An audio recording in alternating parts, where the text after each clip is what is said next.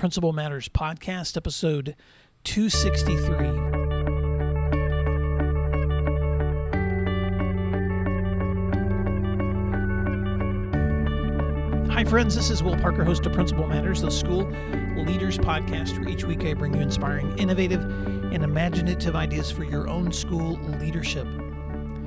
This week, I want to talk about using the cycles of self-reflection for leadership growth. This past month, we sent our third daughter to college. And more than a year ago, she began the journey of exploring the possibility of studying abroad. And as a result of months of school applications, virtual meetings, and now 5,000 miles of travel, she is a student at Aberystwyth University in Wales. And sending off another Parker child has always been an emotional roller coaster for me as a dad and for my wife as a mom. But the experience also brings back lots of memories of when our other kids have gone to college. In fact, this last week I was walking down memory lane when I came across a post that I shared in 2017 about the cycles of self-reflection and applying those lessons both in parenting and in personal growth. So this week I've decided to reshare that episode as an encore. Listening back also made me realize that I had originally shared this post in the spring of my last year as a high school principal. So it's been really startling for me to think back to the ideas that I shared in that spring, having no idea that in just a few months from that period, I would be offered the opportunity to move into full-time work serving principals here in Oklahoma, as well as across the U.S. and even across the world with my books and trainings and the work that I've done here in Oklahoma and through my podcast. So it's been a bittersweet experience listening back to this encore episode, but I hope it's going to be an experience for you that is a reminder that growth is an ongoing cycle of learning, reflecting, refining, and action. So I hope you enjoyed this repeat podcast episode. I hope you can apply it to your own journey. Thanks again for doing what matters, and I'll talk to you soon.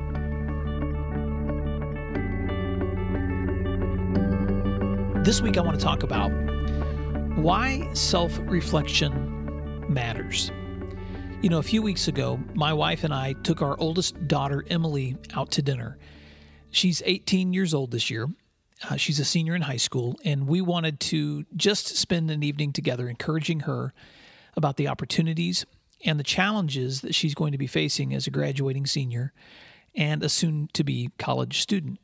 Just previously, I had been reading Tim Elmore's book, Generation IY, which I refer to in episode 56, if you want to listen back to a summary and some thoughts on that book.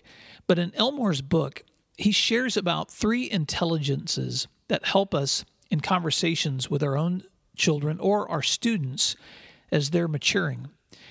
He calls them emotional intelligence, moral intelligence, and leadership intelligence. And during our dinner together, I asked Emily if I could share the descriptions of each of those areas with her and ask her to reflect with us on where she felt she was strong and where she felt that she might still need to grow. You know, Elmore breaks these down into the area of EQ, that emotional intelligence, where he says, quote, we need to help them, our students, develop their EQ, their self-awareness, their self-management, their social awareness, and their relationship management. Or their MQ, their moral intelligence, where we need to coach them towards robust character, personal discipline, a secure sense of self, and strong positive values. Or finally, their LQ, as Elmore says, we need to encourage clear vision, courage, priorities, big picture perspectives, and planning skills. And so with each of these areas, the EQ, the MQ, the LQ, we reflected. And as she reflected on these different areas, I began to learn some insights about her that I hadn't known before. And I think it may be safe to say that she also learned some new insights about herself too. The reason I'm telling that story this week is because self-reflection, when we dig into where we are strong or where we maybe needing to grow. Self-reflection is not only good for our children, it's good for older learners too, just like you and me.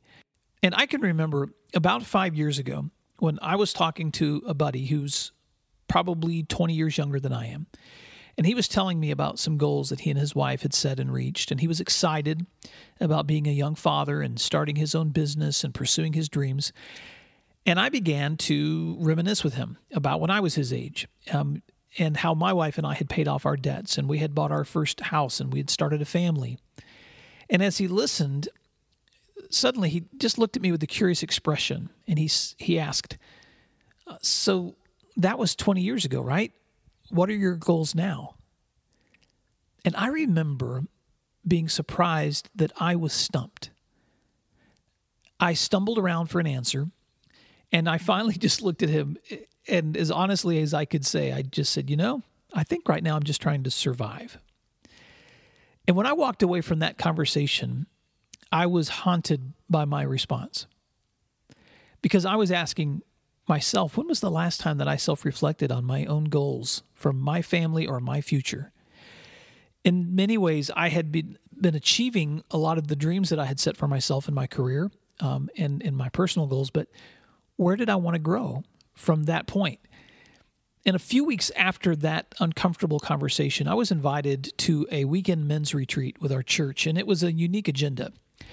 Instead of spending a day together in meetings or activities, our church pastor asked each of us to spend that day alone, each of us alone, in solitude, self-reflection, prayer. It was a beautiful setting. We were out by a wonderful lake, and it was a great place to self-reflect. And he gave us a list of questions and goals, and among them, here were some that I began to reflect on. And I want to share these with you as an encouragement for you to think about, where are you self-reflecting in your own growth? As we talk to our kids or our students or our own children about self-reflecting, where are we self-reflecting? So here's 5 self-reflecting questions, and then I'm going to follow them up with some goals and a few strategy questions. Number 1, what were the major milestones of this past year for you? What were the main events, the major milestones for you in this past year? Number 2, what were the major ups, the major blessings for you in this past year? Number 3, what were the major victories? Because sometimes there's a difference. Blessings might be things that were just unexpected. Victories were things that perhaps you fought for and you were able to gain. So what were your major victories? Number 4, what were your major defeats? The things that kicked your butt or that you knew were not goals that you reached. And number 5, what were the major lessons that you learned through the process? Now, in asking those questions, I realized that just reflecting on them in a conversation like this through a podcast probably will not be amazingly effective. But let me encourage you to think about, how often are you reflecting on those deeper questions of your own experience as you're thinking through your milestones, your blessings, your victories, your defeats, and lessons that you're learning. Next, think about your goals. We're already into March of 2017 if you're listening to this at the time of its recording. So let me just ask you, where are you planning to grow this year? In your family? In your social life? In your physical goals? In your vocational goals? And in your spiritual or faith goals? What are your goals in each of those categories? Because each of them is an important category. And then last, how are you making those personal goals for yourself SMART goals? How are they strategic and specific? How are they measurable? How are they attainable? And how are they results oriented? Now, when I spent time reflecting and praying about those goals at that retreat, it was really a wake-up call for me, because I had just had that earlier conversation a few weeks before then with a young man who had reminded me that I had stopped setting goals. And then I had an entire day to sit and reflect on where have I been, where do I want to be? And I think it's safe to say that self-reflection time was really a launching pad for me for much of the content that I've been creating and sharing over the last 4 years in my blog and through the books I'm writing and through the presentations I'm doing and through this podcast. In fact, I would say that in a lot of ways that day was a turning point for me because it challenged me to maintain a mindset of continuous growth, or it challenged me to embrace a mindset of continuous growth. To try to put it simply, self-reflection is the practice that can help you move from a surviving mentality to a thriving one. And ultimately, I believe it helps us reflect on how our lives can benefit others in more strategic ways. All of us have room to grow, and I certainly haven't maintained growth without difficulties or challenges or failures, and I'm sure you haven't either. But I can say that a significant shift occurs in our trajectories when we are taking time for self-reflection. So in this week's podcast, why does self-reflection matter? If you haven't thought about the power of self-reflection lately, let me recommend a great book to you by Pete Hall and Alyssa Simmerall called Teach, Reflect, Learn. In this book, Pete and Alyssa share lessons that involve what they call the reflective cycle. And I recently had the opportunity to hear Pete present on this book and the strategies that he has used as an instructor and an instructional coach to look at his own practices, to reflect on them, and then to use those reflections as a launching pad for improvement.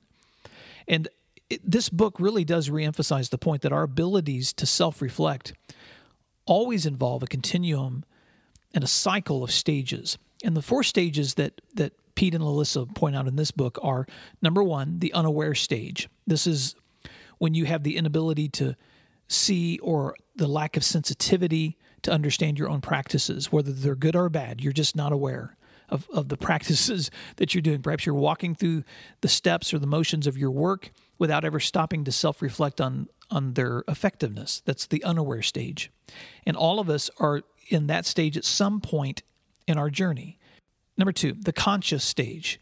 This is when we begin to recognize our habits and our progress or our lack of progress, and we realize the implications of that. And so we become aware that, yes, this practice has effectiveness or this practice does not, or at least I'm becoming conscious that my understanding of this practice affects how much growth is possible as I move forward. And number 3, the action stage. This is when we are armed with new information. We begin to take new action steps. We adopt new accountability. We adopt new commitments to trial and error until we can see the kind of improvement that we want to see. And number 4, the refinement stage.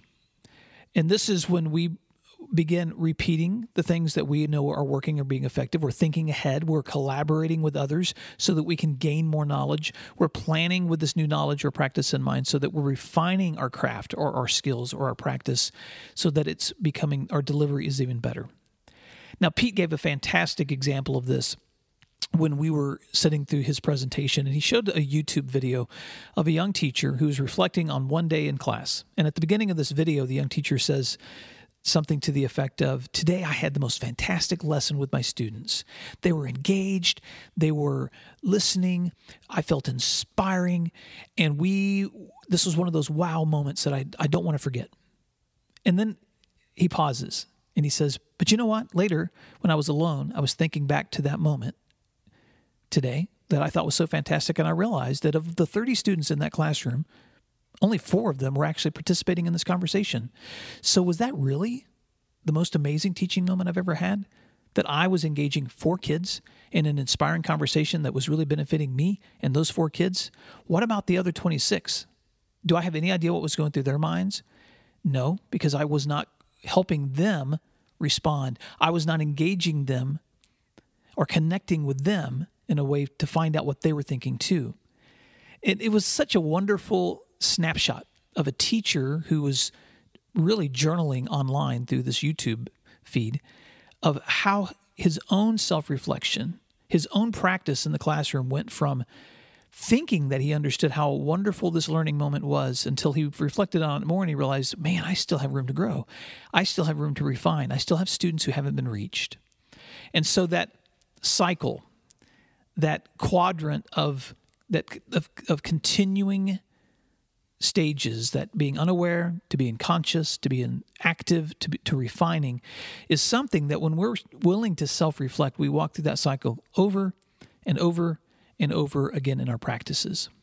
You know, Pete said in that presentation, beware of the traveler who thinks he has arrived. In other words, we endanger our effectiveness when we simply do what's worked before without really analyzing whether it's working or what our motivations are when we're performing. So here are some questions that I want you to think about this week. When is the last time that you walked through a reflective cycle about your own practices? When is the last time that you assessed your own strengths and your own weaknesses as an educator or an educational leader or as a spouse or a parent, or you fill in the blank? And if there is a direct correlation between our self-awareness and our ability to help others, how can you better explore your own motivations and how you are guiding and coaching and helping others with theirs? So let's wrap this up. You know, during that special dinner that we had with our oldest daughter, Emily, my wife and I both took turns telling her the ways that we had seen her flourishing as she's growing up. And we encouraged her to keep growing in other ways. And then my wife made the evening especially sweet by giving her a beautiful necklace so she could remember that occasion. And later that night, as we were talking alone about that evening, my wife and I were both reflecting about the pleasure of watching our little girl becoming a young woman. And as proud as we are of her, we know that she still has years ahead to grow. And just like us, she's going to experience a lot of ups and downs. But in the process, our hope is that by modeling self-reflection for her and with her, that she'll begin to see the benefits of understanding her own emotional intelligence, her own moral intelligence, her own leadership intelligence, that she'll begin to understand her own strengths and weaknesses so that in the process, she'll make wiser choices for the days ahead. And hopefully, she'll be focused on how, in turn, she can help others in their own journeys. So now it's your turn. What is one step that you can take this week to move toward a conscious awareness of where you might still have room to grow? And then what are some ways, as you're self-reflecting, that you can begin to empathize with where others need to grow and help them become more self-reflective? Let me just encourage you, especially if you're getting ready for a spring break, which at the time of this recording, we're getting ready to jump into. Think about whatever season that you're in. If you've got a break coming up or if you've got a quiet moment coming up over the weekend, take some time to reflect on the questions that I've shared in today's post. And I would encourage you to go to the show notes for today's podcast that you can check out at my site at williamdparker.com and read back through those goals questions and ask yourself, how can you include self-reflection as a way to be recharging your batteries for the rest of this school year? Well, that's it for this week. I just wanted to remind you, as you are leading schools and as you are educating and as you are working with students, that what you do is so incredibly important. And if you'd like to check out more free resources like this one for school leaders, you can do so at my website at williamdparker.com. If you'd like to subscribe for free weekly updates, I'll send you an email anytime I've got new content, and you can subscribe there on my website. And when you do so, I'll send you a free ebook called 8 Hats, Essential Roles for School Leaders. And if you'd like to check out my book, Principle Matters, The Motivation, Action, and Courage Needed for School Leaders, you can do so there at my website as well. I hope you have a fantastic week. I hope you take time for self-reflection, and I hope that you remember that what you do matters. And I'll talk to you soon. You were made for great.